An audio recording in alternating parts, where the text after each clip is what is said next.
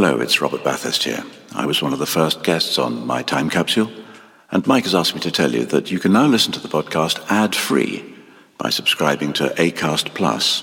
Details of how to join are in the description of each episode. Mike says it's very reasonably priced. In fact, Mike says it's a bargain. And who am I to disagree? Locked here in his cellar. Anyway, for a small subscription, Acast Plus, My Time Capsule, ad-free. Free. Unlike me. One size fits all seemed like a good idea for clothes. Nice dress. It's a t-shirt. Until you tried it on. Same goes for your healthcare. That's why United Healthcare offers a variety of flexible, budget-friendly coverage for medical, vision, dental, and more. So whether you're between jobs, coming off a parent's plan, or even missed open enrollment, you can find the plan that fits you best. Find out more about United Healthcare coverage at uh1.com. That's uh1.com. There's never been a faster or easier way to start your weight loss journey than with PlushCare. PlushCare accepts most insurance plans and gives you online access to board-certified physicians who can prescribe FDA-approved weight loss medications like Wegovy and Zepbound for those who qualify. Take charge of your health and speak with a board-certified physician about a weight loss plan that's right for you. Get started today at plushcare.com/weight loss. That's plushcare.com/weight loss. plushcare.com/weight loss.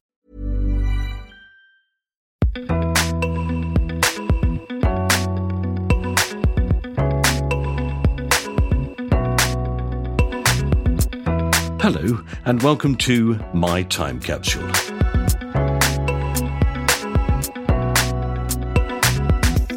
I'm Mike Fenton-Stevens. My Time Capsule is the podcast where I talk to various people about the 5 things from their life that they would choose to put into a time capsule. They pick 4 things that they love, but they also pick 1 thing that they'd like to get rid of. Something they find embarrassing or painful to remember. Something they want to bury in the ground and never think of again. My guest in this episode is the wonderful actor Richard Hope, who came to prominence playing the doltish junior officer Hooper alongside Jeremy Irons in Brideshead Revisited, but is probably best known for playing Harris Pascoe in the long-running TV drama Poldark. He's appeared in dozens of films and been in a ridiculous number of TV shows, including Laurence Olivier Presents, his first TV show, which he talks about in this podcast, Victoria Wood, 2 series of Happy Families, The Bill, Boone, Peak Practice, Casualty, 2 series of The Demon Headmaster, Midsummer Murders, of course, several times in fact, Judge John Deed, The Forsyth Saga, Holby City, Foyle's War, Murder City, Heartbeat, New Tricks, Silent Witness, Poirot, Doctor Who, Unforgotten, The Ipcress File, and Gentleman Jack, to name but a few. As he says himself in this podcast, he's played quite a few policemen. He is a prolific stage actor, having appeared at the RSC, the National, Birmingham Rep, the West Yorkshire Playhouse, the Shaw Theatre, the Half Moon, the Almeida, the Gate, the Ambassador, the Aldwych, the Haymarket, the Fortune and the Duchess in the West End, as well as being a member of Complicité, Shared Experience, Belt and Braces and Ken Campbell's company. Richard is one of those actors that everybody wants in their company. And I'm sure when you've listened to this lovely, funny, kind man talking about his life, you'll understand why. Here is the gorgeous Richard Hope.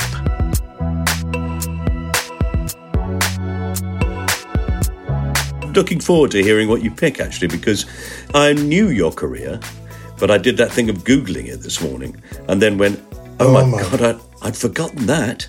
Pravda, for example. Yep. I think I'm one of those actors that sort of character actor, and now an older character actor. Pravda was a big break because I started at Bill Smiley. I joined Richard Eyre, David Hare's group at the National. Brilliant. They had 3 companies. There was Richard Eyre, David Hare, Peter Hall, and Ian McKellen, Edward Petherbridge. And you were all meant to do 1 big part, a medium part, and a small part, and 3 plays running at the same time. Yeah. It worked in our company, so people got a big part, a medium part, and a small part. But of course, in Ian's company, he got a big part, and a big part. Yes. So Peter Hall decided this won't carry on. Ian explained it by saying, well, it was a big performance, a medium performance, and a small performance. I think there was something in that. Yes. But I don't know. Yes. Anyway, that was a wonderful time. But I did take I was in Pravda playing Bill Smiley, and then it was revived twice more. And I took over from Bill Nighy. So this is the sort of actor I am. You take it over and improve it. I don't know. I had some different ideas for the way that Bill did it. He was a fantastic actor, and I'd worked with him with Ken Campbell. So anyway, it came to the Friday, and we went to start rehearsals on the Monday, and I was still cast as Bill Smiley. And I said, look, can I not play Eton Sylvester? And David Hare said, look, no, I'm looking for somebody who could do epic acting. And I said, look, can I come upstairs and just sort of audition for you? He said, oh, God, all right then. Come upstairs and do your Australian accent, because you're Australian. Yeah. Anyway, I went upstairs, met Richard and David. I got into about the second sentence. He said, oh, it's all right, you can do it. Start on Monday. So, wow. Yeah. Because, I mean, Hopkins have played that. Anthony Hopkins have played that part, yes. didn't he? Yeah, and I carried on with him for another year, playing his sidekick. I mean, it was great. I mean, fantastic. Brilliant. Working with him. Peter Chelsom took over, and Phoebe Nichols took over from Kate Buffrey. There were some cast changes, but not many.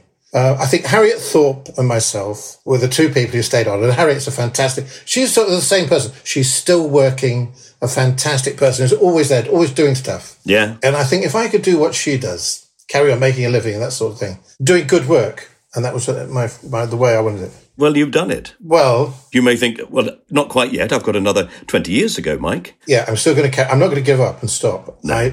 It's quite interesting because now you can put more back. There are other problems, like making sure you've got your lines right, things like that. But I don't worry about things in rehearsals. I intentionally go wrong sometimes just to see what happens. And it does frighten some directors because they go, oh, my God. But say in Companies with Mike Alfreds, who does a book different every night, and I work with him at the Globe, he wouldn't let you do the same thing. And then Complicité, I worked with them for a bit, and that was complicated theatre for a lot of people. Yes. And when we were at the National, we did the visit there, they couldn't cope, because we literally changed things a day before we opened. And Ray Smith, who was the designer on it, fantastic. We all had to go off to Oxfam, buy a bag of clothes, bring them in, select a costume. We all thought, what on earth's going to happen now? And what Ray did was paint, everybody had some shoes, and overnight she painted all our shoes yellow. So we all looked as though we were from Gulen, which was a shithole. It's in the play it's called Shithole. And she took all the other clothes and sort of, I don't know what she puts on, but made a frieze at the back. Fantastic. Amazing. And yes, so it was a very dangerous group of people to be with. But I love that sort of theatre. Yeah. That runs right through your career. You can see that again and again. Well, at that time, and then now people say, oh, you work with Complicité, you've done a lot of physical theatre. I had no idea what physical theatre was. I had no idea, and Simon would say, we'll just do a mime. I said, what do you mean a mime? Well, mime. Yeah, I said, what, was that Marcel? No, just do your mime of a butterfly or something. Or I know when we did Street of Crocodiles, we had to do a meme of birds or books flying in the air. I just made it up. and that's what I really like. And that's what I'm trying to pass on, that whatever you do, if you pitch it, it works. I mean, I don't know about you, how you started out, but I was a student wanting to do the right thing by my parents, and I did law. We started out exactly the same way then. All right. Well, I did get the degree, but it was a sort of I did a sandwich course at Nottingham Trent University, and you had to do time out. Actually, that comes on to one of the things that I'm going to bring into because I haven't talked about anything yet. No, I don't mind. Anyway, so yeah, I'd done law, and would I be any good at it? I felt really pleased. I'd done law, and the one thing I'm going to throw away, so I'll introduce that to start with, were the jury lists. Oh, Lord. And that time, there was no sort of automation. I literally went through the electoral roll with a pencil, turned the page and went dot. That person was rung up by the police and said, you're on jury service. And then I used to get forms and say, I can't possibly do it. I used to go, okay. And I just turned the page and picked somebody else. And that was one of my jobs. So for 9 months, I was administrative assistant at Nottingham Crown Court. It was a shire hall, which is now a museum. I tried to argue when I was called for jury service that I shouldn't be there because I knew what all the technical terms meant, and I knew what they were about to do when they sent us out of court. And it would bias me, but they took no notice of it at all. I said, no, I understand when you say I'm going to do this in camera, I know what's going on. I know that basically the defence are saying there's not enough evidence, is there? Well, I realised that I had no idea who was telling the truth. I mean, at all. I mean, I used to take people out once they'd been released off a Crown Court at trial. I used to take them out and they used to go, well, of course I did it. Oh, and I went, oh, right. And then I let them out. That was it. Nothing you can do. At the end of my time I was offered a job as a court clerk. Who's the person who advises the magistrates normally what they can do. You know, so if people say, well, I'm going to send them down for 6 years. And I'd have to go, excuse me, you can only say maximum is 2 months. That sort of thing. Best one of all was, I remember a magistrate saying to me, well, if they hadn't done it, they wouldn't be here. Oh, Lord. I mean, some of the things there. It's weird, isn't it? The system seems to work, but you wonder why. I mean, my son did jury service, and from the very first day, even though people were not supposed to discuss the case in the jury room until it had finished, they immediately would say, well, it's obviously did it. Look at the look on his wife's face. Yeah. And my son said, which one's his wife? They went, the woman up in the gallery. That's his wife. And he went, how do you know that? They went, well, it's obvious, isn't it? She looks so embarrassed. They were based on nothing. I had no idea. Yes, no, I could not tell who was telling the truth. And so for me, I was an idealist. I recognise that now. And I did these moots, legal moots and things like that, which are sort of mock trials. I had no idea. I didn't know where we were going. I did put a really good quote down somewhere, but... There you are, see, that's the problem with notes. Yeah, no, you see, but that was it. I've lost it now. But there you go. If you've done law, you realise it's not about right and wrong. It's about degrees of honesty and how much you're going to reveal to the other side. I mean, look at the O.J. Simpson trial. Well, quite. I know. So I don't regret not doing it. I mean, I'd quite like now to be about to retire as a circuit judge with the pension. But that means I would have had to do all those hours of sitting there with those robes on and pretending to be serious. I have got a friend. She did the law degree with me. And she went on to become a judge. She used to send everybody down. But the interesting thing about her, she did it the other way around. She started out as a backing singer for Val Doonican. No. Yeah. So you could really put her off, could you? Just sitting there whistling Paddy McGinty's Goat or something. I know. Well, I suddenly thought of another one. In Crown Court, I used to have to, obviously deliver notes occasionally. And there was one judge who was very keen on cricket. And I had to go and deliver the results at odd times. And I used to go in, but with a note, and hand it to him. Yeah. And they would look at me going, oh, yeah, yes, yeah. Oh, thank you. Well, let me know what happens. No, thank you. But people, obviously, in the room thought it was, new evidence coming in. For a moment there, when you said, when I was doing Crown Court, I thought you meant the television programme, Crown Court. I had done a Crown Court. One of my first jobs, right. As a policeman. I've played a lot of policemen. And I've just done another policeman, actually, in Endeavour. Am I allowed to say that? Yes, I am. That's something I'm allowed to talk about, because everything is covered by NDAs nowadays. You can't talk about what you're doing. No.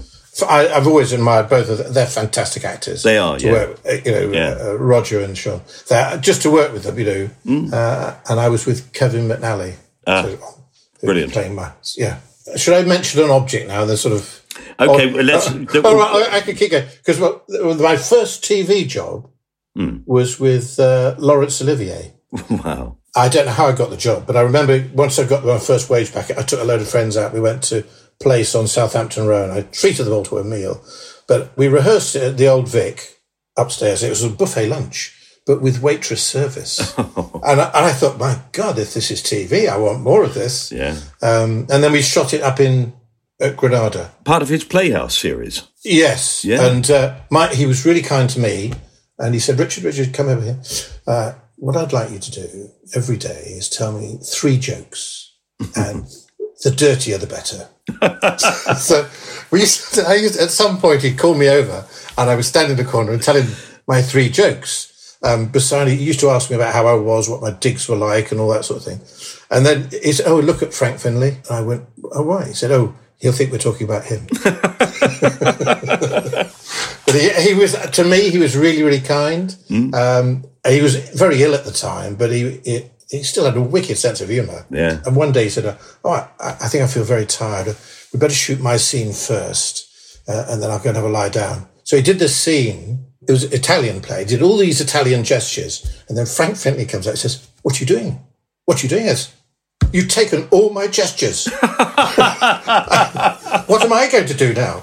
And he looked at me, Larry, and he gave me a big wink and said, I have to go and lie down.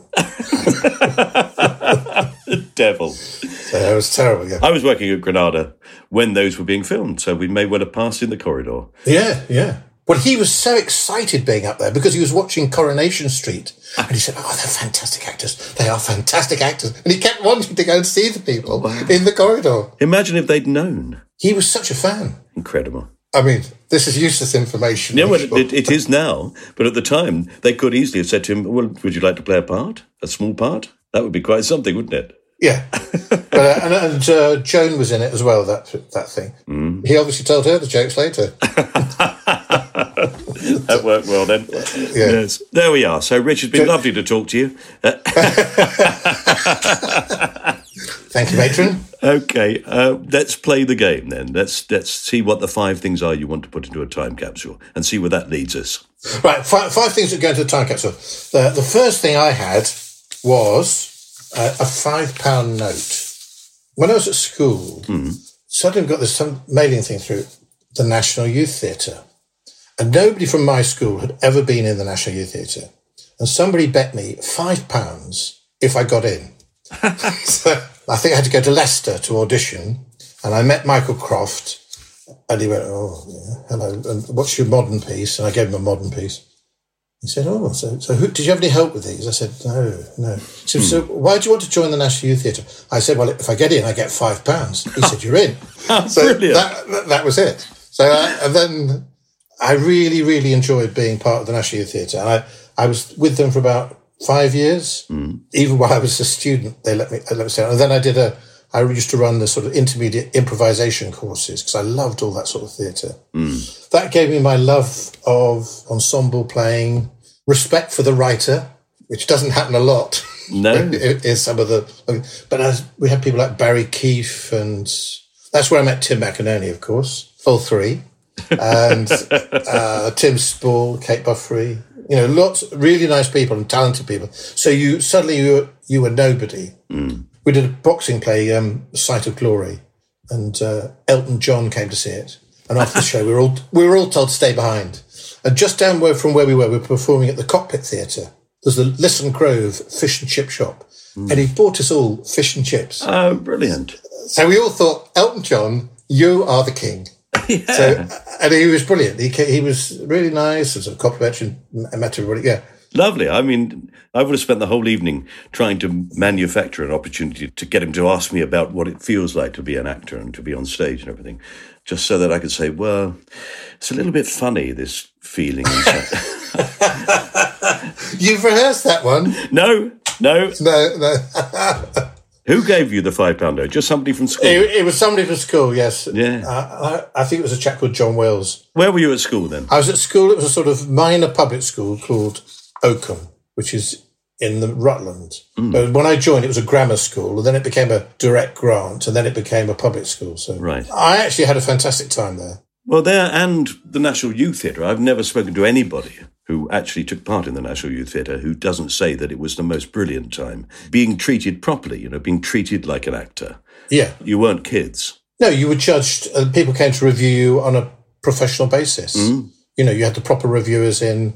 But I started out with new plays with Paul Thompson, Barry Keefe, as I said. So we didn't just do the Peter Turson plays of Zigga Zagga, which were all being done at that time as well. But we did do some sort of strange improvised stuff with a smaller group. And we often were known as the other National Youth Theatre because we got such good reviews. So, yeah. What do you think it is then that made you... See, I don't know. You could easily look at your career and sort of go, well, you've sort of been a classical actor.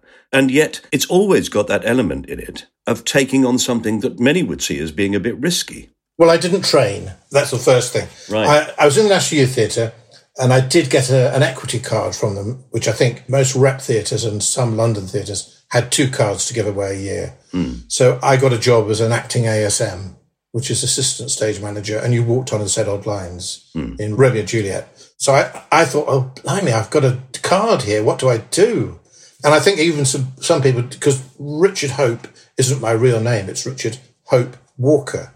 So I've got Hope as a Christian name, and I was always, people used to tease me when I was younger, why have you got Hope in your name? And I think it was, I have a feeling it might have been Tim or Clive Mantle who helped me choose a name. I had about half an hour to choose a name for Equity. Yeah. And I went from there, really. I did little jobs like Crown Court, and I thought, oh, I better go and do some training. And they had a Saturday class at Lambeth College, and it used to be done on a Saturday morning, and it used to be Jack Shepherd, Richard Wilson, Paul Thompson, and Ken Campbell. Fantastic. And they used to alternate it, so every month. So Richard Wilson did lots of, can you sit a bit stiller, please, Richard? That'll be more interesting. So the class got smaller and smaller, so we got sort of individual attention for 4 hours, and then it sort of developed into the whole Saturday. Is that how you met up with Ken as well? Yes, I met up with Ken Campbell, and he said, do you want to be in one of my shows? Because meet at 7:00, and I went up to the New End Theatre, and he said, I'll run through it with you. Anyway, 7:30 came, and I heard this announcement go out over the tannoy. Ladies and gentlemen, tonight the part of Jesus will be played by Richard Hope, as Dave Hill has got a better job. I thought, I don't even know where I come on from. And I turned, the Jim Broadbent was in it and Neil Cunningham. And I said, so what do I do? He said, well, there's the wig and the loincloth. Put them on and you're on in a minute. And I remember going on and Neil Cunningham looked at me and shook his head and went, So I went round the back and I started to come on the other side. And he said to Jim, I think I've just seen our Lord by the woodpile. And I thought, where on earth is this in the script? And Jim went, oh, have you? Anyway, so the end of the day is that was my meeting with Ken. And the second night, about half an hour in, all the lights went out and I carried on. And this voice from the back came saying, just testing. Oh, wow. And then he decided the play was too boring. And he said, I'm going to get 2 new people in it. Richard, come and meet Heidi and Lucille tomorrow. They're going to join the cast. So I turned up again at 7 to meet Heidi and Lucille because they were going to help me with move some of the furniture and stuff. 2 pigs. 2 live pigs. And I said, Ken, he said, hello, these are Heidi and Lucille. Feed them half an hour before the show or change the time because about half an hour later, they will urinate. And he said, they'll get a bigger laugh than any of you. So that was it. Anyway, I did work with Ken quite a lot. What an extraordinary man. What he brought out in me was the dare of performance. And that's what I love. And that's what I'm still trying to do. And so I've got him always on one shoulder going, go on, Richard, go for it. And I've got Richard Eyre on the other shoulder going, no. But he also admired Ken. So that was it. But I mean, like I said, I did The Warp with him, which was a 24-hour epic. Extraordinary. And I at the time, I was doing a kids' show at the Arts Theatre. So I said, look, I can't be in the afternoon shows because I have to go off and do... Oh, no, that's all right. He said, and then he said, oh, you could be at the end. I said, well, so what's the end? He said, oh, you just have to do a whirling dervish and imitate a few people who've been in the other plays. I said, I've just done the first 6 plays. And he said, no, it won't matter. You'll be fine. Here's the script. I said, what's a whirling dervish? I don't know. You're the actor. Make it up. And I said, so what voices? Any voices. They won't remember at that point. It's extraordinary, isn't it? I went on for about a minute once in The Warp when he was at the Edinburgh Festival. I'd met him in a bar, I think. And he said, oh, yeah, come and be in it. And I went, what? He would do that to anybody, wouldn't he? Just come and be in it. Well, and if people didn't turn up, he said, tonight, Paul won't be turning up. My Latin teacher's doing it. He's learnt the lines. He'll be coming on instead. I had no lines at all. He just said, go on there and surprise them. Well, that's what he loved the danger. I mean, I did Hitchhiker's Guide to the Galaxy. And suddenly, there's David Rappaport on the stage. And I said, he said, so what's it like acting with a dwarf? And I went, and I made up something about some planet because I was playing Ford Prefect. And how soon after the radio shows was that then? We had the radio scripts and Chris Langham adapted them. So he played Arthur Dent and I played Ford Prefect. And Ken said, Richard, your note would be, when anybody looks away, go to bite their neck. And when they look back, do your smile. So that's what I did. And of course it went really well. I mean, but he was sort of, we blew up the lobby. We gave everybody an alcoholic drink and then put them all on a sort of hovercraft, the audience. We were sold out before we opened. Oh, yeah. And it all went on security. No pay, Richard. Just your evening meal. And then the best one of all was he said, now you worked with me for a while now, you can help me do these auditions. And he said, so when people come in, just count how many times they stand up and sit down and how well they use these false teeth. And he produced some false teeth and put them on the table. So then the first person would come in, or, they say, hello, we'd do it. So he said, which one do you want to do first, your Shakespeare or your modern? They'd say Shakespeare. So they'd start off, be about a second into it, and he'd go, oh, do you want to sit down? And they said, what? Do you want to sit down doing it, or do you want to stand up? Oh, I'll do it sitting down. So I said, all right. And then Ken would ease these teeth towards them. They used these teeth. And then somebody came in, so nervous, they stood up and sat down the whole time. And as they went out the door, Ken turned to me and said, well, they got the part, haven't they? So all rules went out the window with Ken. Yeah. So I spent the rest of my time trying to sit on that and be taken seriously because people didn't take you seriously if you'd worked with Ken either. No, I can imagine. They thought you were just going to mess around. In fact, that you're not going to do what's required of you. Yes. And because I had smiled and I was always sent out at school for smiling, casting director said, could you please not smile at auditions? But then I suppose that would be a sign of levity? Yes. I mean, I went up for enjoy Alan Bennett's play. I got down to the final two and I thought, I'm going to make sure I don't smile here. But the condition was you had to turn up with a blouse and a skirt because the character I was up for was true. And I was against an actor called Philip Sayer who turned up with his own twin-piece skirt and cut jacket. I thought, I've got no hope here. And as I started, I knew I'd done the best reading because Alan said, no, it was really good, Richard, yes. And then as I started my bit, I heard this snigger from the auditorium. It was Ronald Eyre and him said, oh, Richard, you look like Margaret Rutherford in drag. I didn't get that part, but I did History Boys for Alan. And I do see him quite often. I have a cup of tea and I tell him all the jokes I told Olivier. So there we are. So that's the first thing then. Yeah, the first thing was the £5 note. The £5 note, yes. I'm going to resist saying that it was a white one.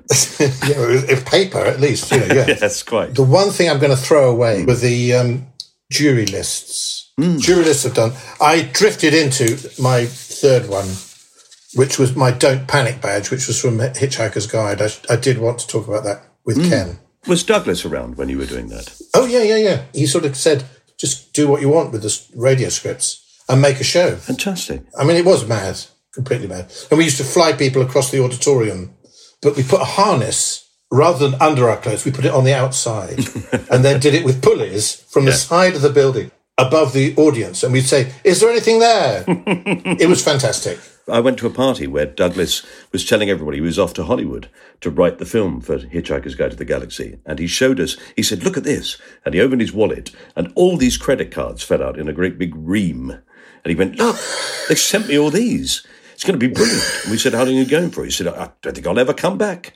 And about a month later, I was at another party and Douglas was there. And I said, hello, I thought you were in Hollywood. He said, no. I was in a room and they called me in and they said they really liked the latest version of the script, but they couldn't understand why the meaning of life was just a number. 42. Yeah. Shouldn't it be something more momentous than that, they said. Oh, God. He said, I took all the credit cards out, put them on the table and said, thank you very much, and went to the airport. God.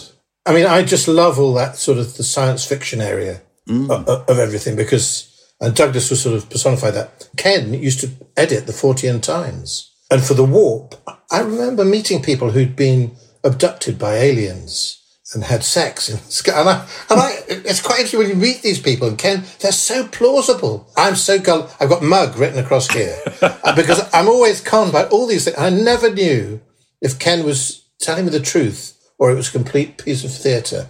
I always try, and there's a bit of that magic in whatever I do now, really. Just that energy and danger. So not worrying if it is enigmatic. Yes, quite. And then it is, strangely. Yes. So anyway, for the Hitchhiker's Guide, we all got these "Don't Panic" badges, and that was a thing that I'd like to put in the capsule. That sort of, just that time was very, very good. I had a fantastic time though. I mean, going back to the school, I was head boy. Right. And you think, how were you head boy? But we had a really good headmaster chap called John Buchanan, and he said, okay, everybody who's doing A-levels or whatever, you can elect your team at the top. Of course, everybody put their names forward. I put my name forward thinking that was good. Anyway, I got elected and the staff were furious because I got rid of loads of rules. It's very funny, Richard. You always talk about things as if, and then this extraordinary accidental thing happened and I just happened to be there at the time. And you always talk about things as if you sort of fell into it accidentally and it's nothing to do with the fact that you're any good. But if I ever mention your name to any other actor, they will say, Richard's good, isn't he? Well, that's kind. Not kind. That was the one thing that Olivier did give me. He said, I said, I don't know, how cheeky me. I said at the end, so Larry, have you got any tips for me? Because I didn't know what I was doing, really. And he said, Richard, for you, make sure you work with good people and don't pick up bad habits. Even if it's a small part, work with good people. And I've held on to that. So I don't mind doing it, but I just really I don't really worry about the number of lines on a thing, or if it fits in, and I've got a very good agent who manages to juggle things. And it's an interesting project, I'll do it. Yeah. And often because of the people who are working on it. Normally because they say, and I'm going, I really like working with them. I had a little bit in Gentleman Jack, and I loved Sally Wainwright. And I'd worked with Saran Jones, and everybody thinks, she's a fantastic TV actor. But I did Orlando with her. Really? At Manchester, yeah. And Saran, she was brilliant. And I got on really well with her. And then to actually do a little bit in Gentleman Jack, playing a Yorkshire person, was rather nice. And I'd done that with Brian Glover. I worked with him, doing Much Ado About Nothing on the National. I was playing All the Watch. He was playing Dogberry. And one matinee, he just said, well, if I don't get a laugh on the next line, I'm off. So he went, blah, blah, blah. And of course, nobody laughed. And he said very loudly, well, I'm off. And he left me there. And all I could do was yell to him, well, you can't leave me now. And I looked at the lighting box, and they were doing this huge gesticulation saying, carry on, carry on. He cut 4 pages. And it was all on computer, the lighting. So they had to whip through the lighting cues as I wandered around the stage. They still hadn't finished. And then I looked with my lantern, doing my watch acting. I sat at the front of the stage and then looked in my pockets and pretended to eat a sandwich. I was completely corpsed. I couldn't do anything. I'd completely gone. But no, that's a wonderful thing, the fact that in that situation, all you could do was laugh at it. I mean, and in fact, that's what we should do, I think, rather than panic or think, oh, no, I'm letting everybody down. The wonder of it, the wonder of those moments are so great. They're so important in your career, I think, because the thing you learn from that is, but things were okay. It was all right. Yeah. Go back to Pravda, Tony Hopkins, he never corpsed. And he was always on the money, always 10 out of 10 every day. People had paid for the tickets, on we go. He didn't like people pausing, etc., etc. And there's a section in it where I did some sort of kung fu acting at him, and he'd do it back. And then one day, a lady in the front row mimicked what I'd just done to him as well. And he started laughing. And neither of us could believe it.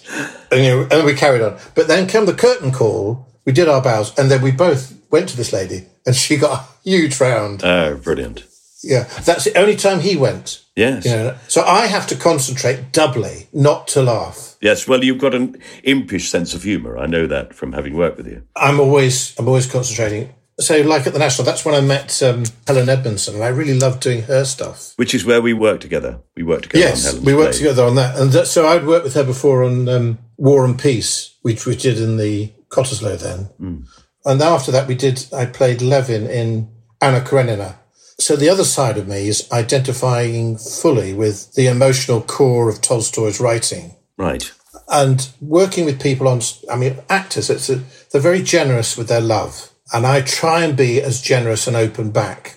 So you have to trust people instantly and bond instantly with people. Mm-hmm. And Helen was so good. She sort of cuts out all the dross of what happens before or what happens after. She just gives you the scene, the moment that you're either going to marry them or kill them. It's so fantastic. So I've always liked working with her. She's got a great sense of humour as well, I think. She looks as if she's going to take everything very seriously, yes. But she has a little wry smile. She is a naughty giggler. But I love working with her, because you do. It's like, as you know, you develop a shorthand with people, and they don't have to direct you as much. Like, could do better. I remember going and seeing Helen and saying, "There's a lyric here," because I had to sing some of the songs in the show. Oh right.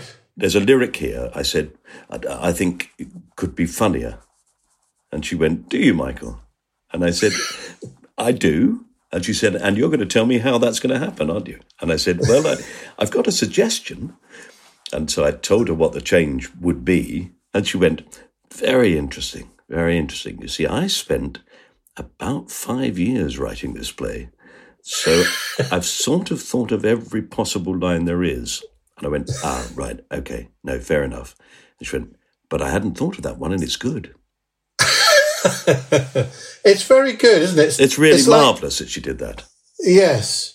I mean, when I took over in Pravda with David Hare, he wanted epic acting, and he was always nervous about whether or not you can reach there. So often I was sort of the runner-up for people until you hit and then you could make it your own, and that's what happens. I think people suddenly go, oh yeah, they can act, they can make it their own. Because I didn't want to just be an actor, I wanted to be a good actor. And Helen's writing is so precise. And yet always gives you the opportunity for those moments, doesn't it? Yes. Almost every character in her plays has something that's worth going on stage to do. Yeah, they all have an emotional core as well, so which not many writers manage to feed in, and normally that's just left to the actor to find somewhere else. Yeah, I'd love to do more with Helen. A Small Island that she's done, fantastic work. Yeah, I bet. What have we done? We've done the £5 note. £5 note and the Don't Panic badge. Don't Panic. And we did the jury list. Yes, the jury list. Which was get rid of those. It seems a shame to interrupt this chat, but until we start an ad-free Patreon subscription, and Lord knows how you do that, there are going to be ads. Still, we'll be back in no time. Cheers.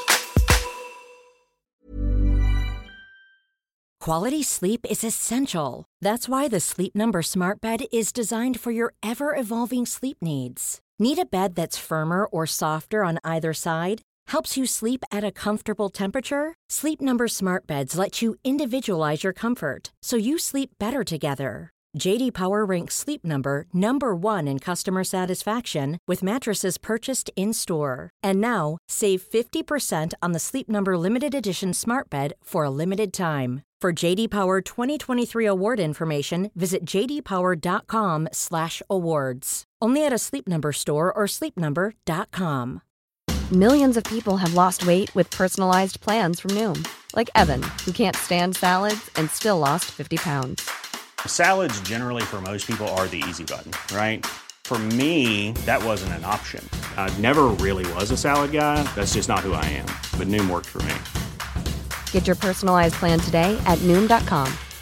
Real Noom user compensated to provide their story. In 4 weeks, the typical Noom user can expect to lose 1 to 2 pounds per week. Individual results may vary. Life is full of awesome what-ifs, and some not so much, like unexpected medical costs. That's why United Healthcare provides Health Protector Guard fixed indemnity insurance plans to supplement your primary plan and help manage out-of-pocket costs. Learn more at uh1.com. Welcome back. Okay, let's hasten back to the lovely Richard Hope and discover what else he wants to put in his time capsule. Oh, right. I know what I wanted to do then. And actually, one of the most important things in my life, I've got 2 children. We adopted. And I'd like to put in the adoption certificates. It took us 4 years to adopt, having done about 8 years for IVF. And everybody wants to be a parent or whatever. And then we suddenly found ourselves, and we had a daughter, we had to do the training and all that sort of thing that everybody goes through. And then for our son, 2 years later, they rang us up, social services, said, "Oh, do you want her brother?" We didn't know that she had a brother. And then so we said, "Oh, all right." This was on a Friday. They said, "Could you take him on Monday?" And we went, "Oh, yeah." And I remember him being on our front doorstep with no toys, no change of clothes, no bag of bits or anything, just him and a foster carer. And then she said, "Here you are." And we said, "Aren't we doing a changeover like we did with our first, like you'd spend half an hour in the park, get to know them, they get to know you." No, you've already got. And our daughter said, "Can't you send him home?" And then it took us 4 more years, but we did have the help of the council, and we eventually ended up at the High Court because the birth mother, we were going to be these people who were going to have all open adoption and everything and share everything. She made it very difficult. And she was, it's a long story. And both kids come with a lot of baggage. How old was they were both one at the time. So poor little mites. Yeah. We were very lucky with godparents. People have helped us out, and they still do a lot to help. But the baggage that they come with, and you think, I was worried that, would I bond? I don't, these people. But anyway, for me, that was over within 30 seconds. Suddenly I felt like a parent, but, so for the first child, for our daughter, everything was rosy for about 2 months. She did everything that we wanted to do because she was just so glad to be with people who were caring, and not that all her life before then had been terrible, but because you're then suddenly given a fresh start, you don't realize how many fresh starts they've had. It's like we couldn't take her to birthday parties. We had to stay till she was about 9 because she thought we wouldn't come back and pick her up. Oh, Lord, yeah. So we had little issues like that. Little issues. They were, I could laugh about they are now sort of, one's 30, one's 28, and they're fantastic. And it's your daughter who's 28? She's 30. She's 30. She's a teacher, yeah. And my son, he went to London College of Fashion. So she was 3 when... She was 3 when he arrived, yeah. Wow. Yeah. And so she didn't know him as a brother then? No, we didn't know. We didn't know there was a child. On the Friday before, I think we'd said on the Saturday or Sunday, "We're going to get your brother." And she was going, "What? What?" Suddenly having to share a bedroom, all that sort of thing. Yeah. So we then had to have, second bedroom, so it was tricky. But it is all that baggage. So I can't thank enough the NHS. They featured in my life quite heavily, the education services and the health service. And I just wish more people and governments could have a holistic approach to adoption and adopted children, because they've had quite a struggle before they've arrived. And you don't think they've got a memory. But let's say like my daughter, she had a fear of dogs. She's only just got over. We kept thinking, why is she worried about dogs? It's because she was strapped into a pushchair with a carer who had a huge Alsatian, and it kept knocking the pushchair over, and she couldn't go anywhere. So she had to stay on the ground, all sort of harnessed in still. And that memory from about 6 months old has haunted her all her life. And she'd have no idea why? No. Well, it's just, we were just chatting about it, and then sort of eventually, she understood. She's fine now with dogs, but it's extraordinary, isn't it? When you're out picnicking in a park, I mean, everything becomes a nightmare in those situations. Yeah, quite. And you have to say to him, "Could you keep the dog away?" It's a park, all that sort of thing. I know, and some dog owners are not very accommodating in that area. Yes, I once had a dog chase after my children when they were very small. And I said, "Can you put your dog on a lead, please?" And they said, "Well, can you stop your children running around?" I know that's terrible. Yeah. Mad. The truth is, of course, that as with all families, there are ups and downs and there are difficulties. Nothing ever runs smoothly. And everybody has periods of their life where it's very difficult.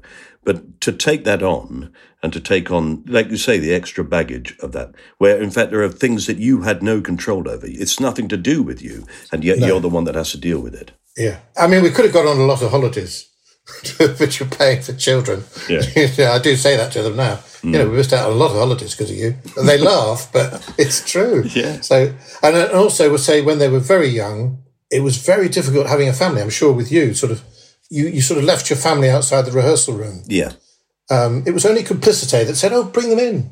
No, I've turned down jobs because my son dropped out of school when he was 12. And so that whole 4-year period where we were teaching him at home, it meant that I just couldn't do those jobs where I was going to go away. Theatre became very difficult because the matinees were the things. They got in the way always. Yeah. I mean, talking about matinees, that's one of the things that I've noticed sort of when I started out. The more experienced actor would say, "Oh, hold back on the matinee because you've got 2 shows today." Tony Hopkins, what? What?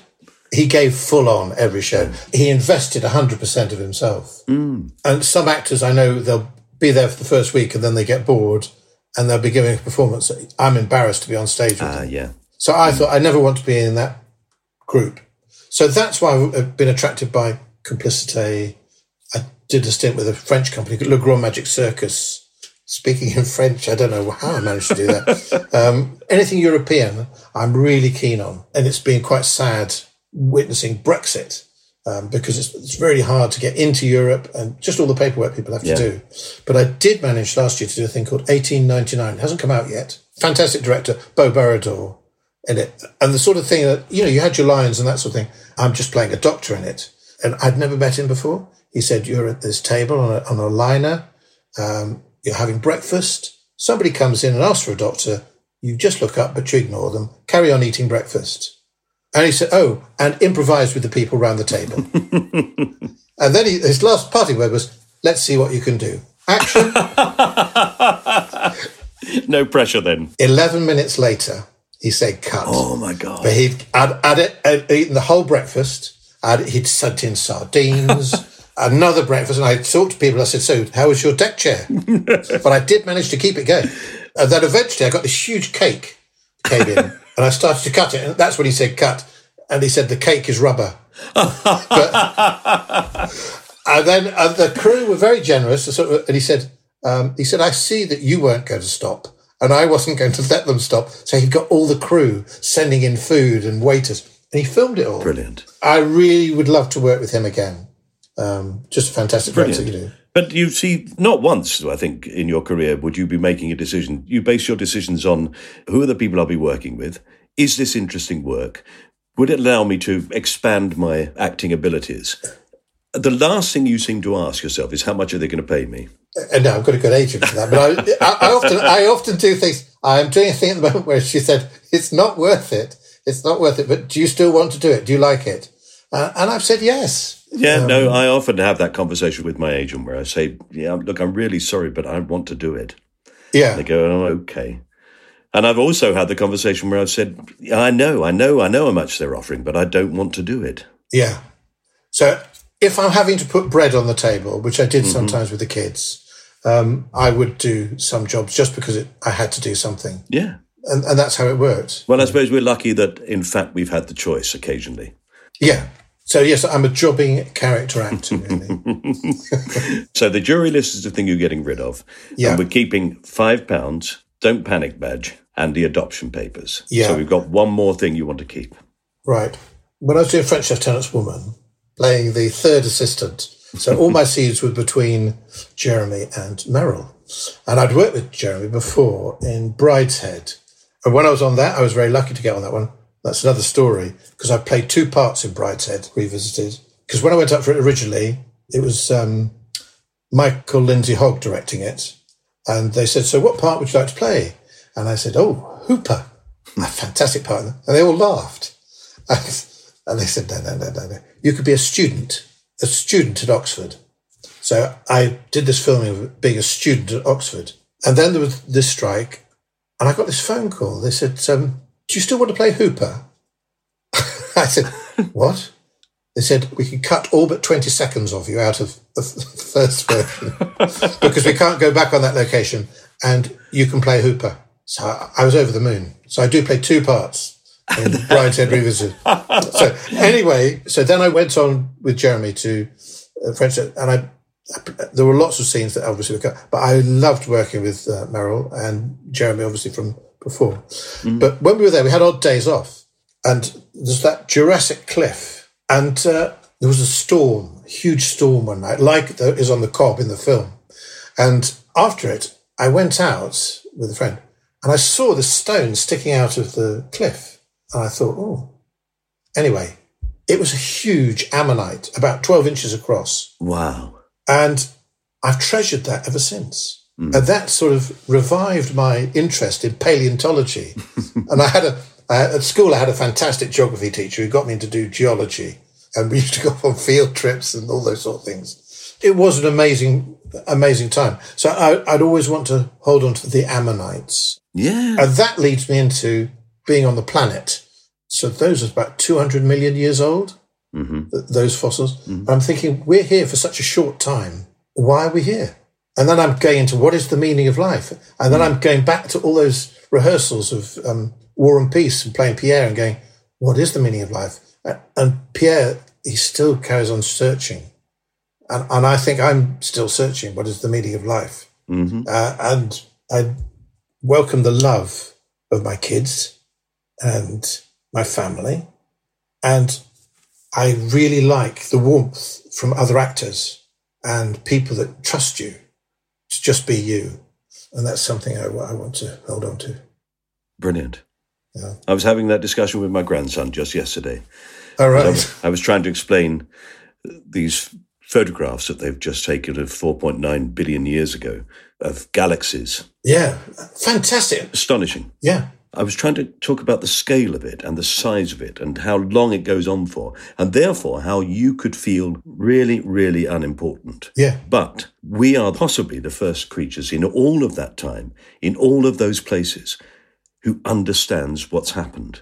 Yeah. So we have this amazing gift of not only life, but sentience, which is incredible. Yeah. And that thing of sharing that with people, sharing our lives with people, finding people we love, falling in love, meeting friends, having good times, laughing, all those things. Yeah. It's an extraordinary gift. Well, for me, it's full circle, because I know one of the reasons I joined the youth theatre was to meet girls. And I'm just a sucker for falling in love. And I've been very lucky with some of the people I've worked with, and just sharing that energy. And that's the core of your being. And part of your soul passes on to them.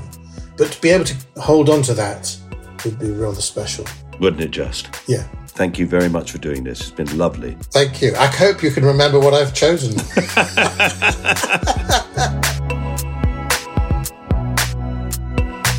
You have been listening to My Time Capsule with me, Mike Fenton-Stevens, and my guest, Richard Hope. Thanks for listening. Hopefully you know the bit that I say next in this podcast, and you can just skim through it. Or I could do it for you. You can subscribe. Don't forget to rate, and we'd be very grateful. My Time Capsule on Twitter. Happy to chat to Ed. Theme music on Spotify. Masterpiece of production produced by John Fenton. There you go. Easy. Actually, I might put out a whole episode like that, like one of those charts that shows which are the important words in any conversation, depending on how big they are, but in audio form. You know, I just shout the words used the most. That'll be fun, won't it? Oh, okay, I'll stick to the normal format. You're so risk-averse. Bye.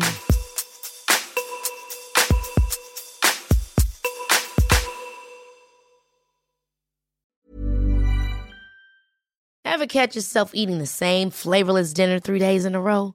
Dreaming of something better? Well, HelloFresh is your guilt-free dream come true, baby. It's me, Keke Palmer. Let's wake up those taste buds with hot, juicy pecan-crusted chicken or garlic butter shrimp scampi. Hello Fresh. Stop dreaming of all the delicious possibilities and dig in at HelloFresh.com. Let's get this dinner party started. Planning for your next trip? Elevate your travel style with Quince. Quince has all the jet-setting essentials you'll want for your next getaway, like European linen, premium luggage options, buttery soft Italian leather bags, and so much more. And is all priced at 50 to 80% less than similar brands. Plus, Quince only works with factories that use safe and ethical manufacturing practices. Pack your bags with high-quality essentials you'll be wearing for vacations to come with Quince. Go to quince.com/pack for free shipping and 365-day returns.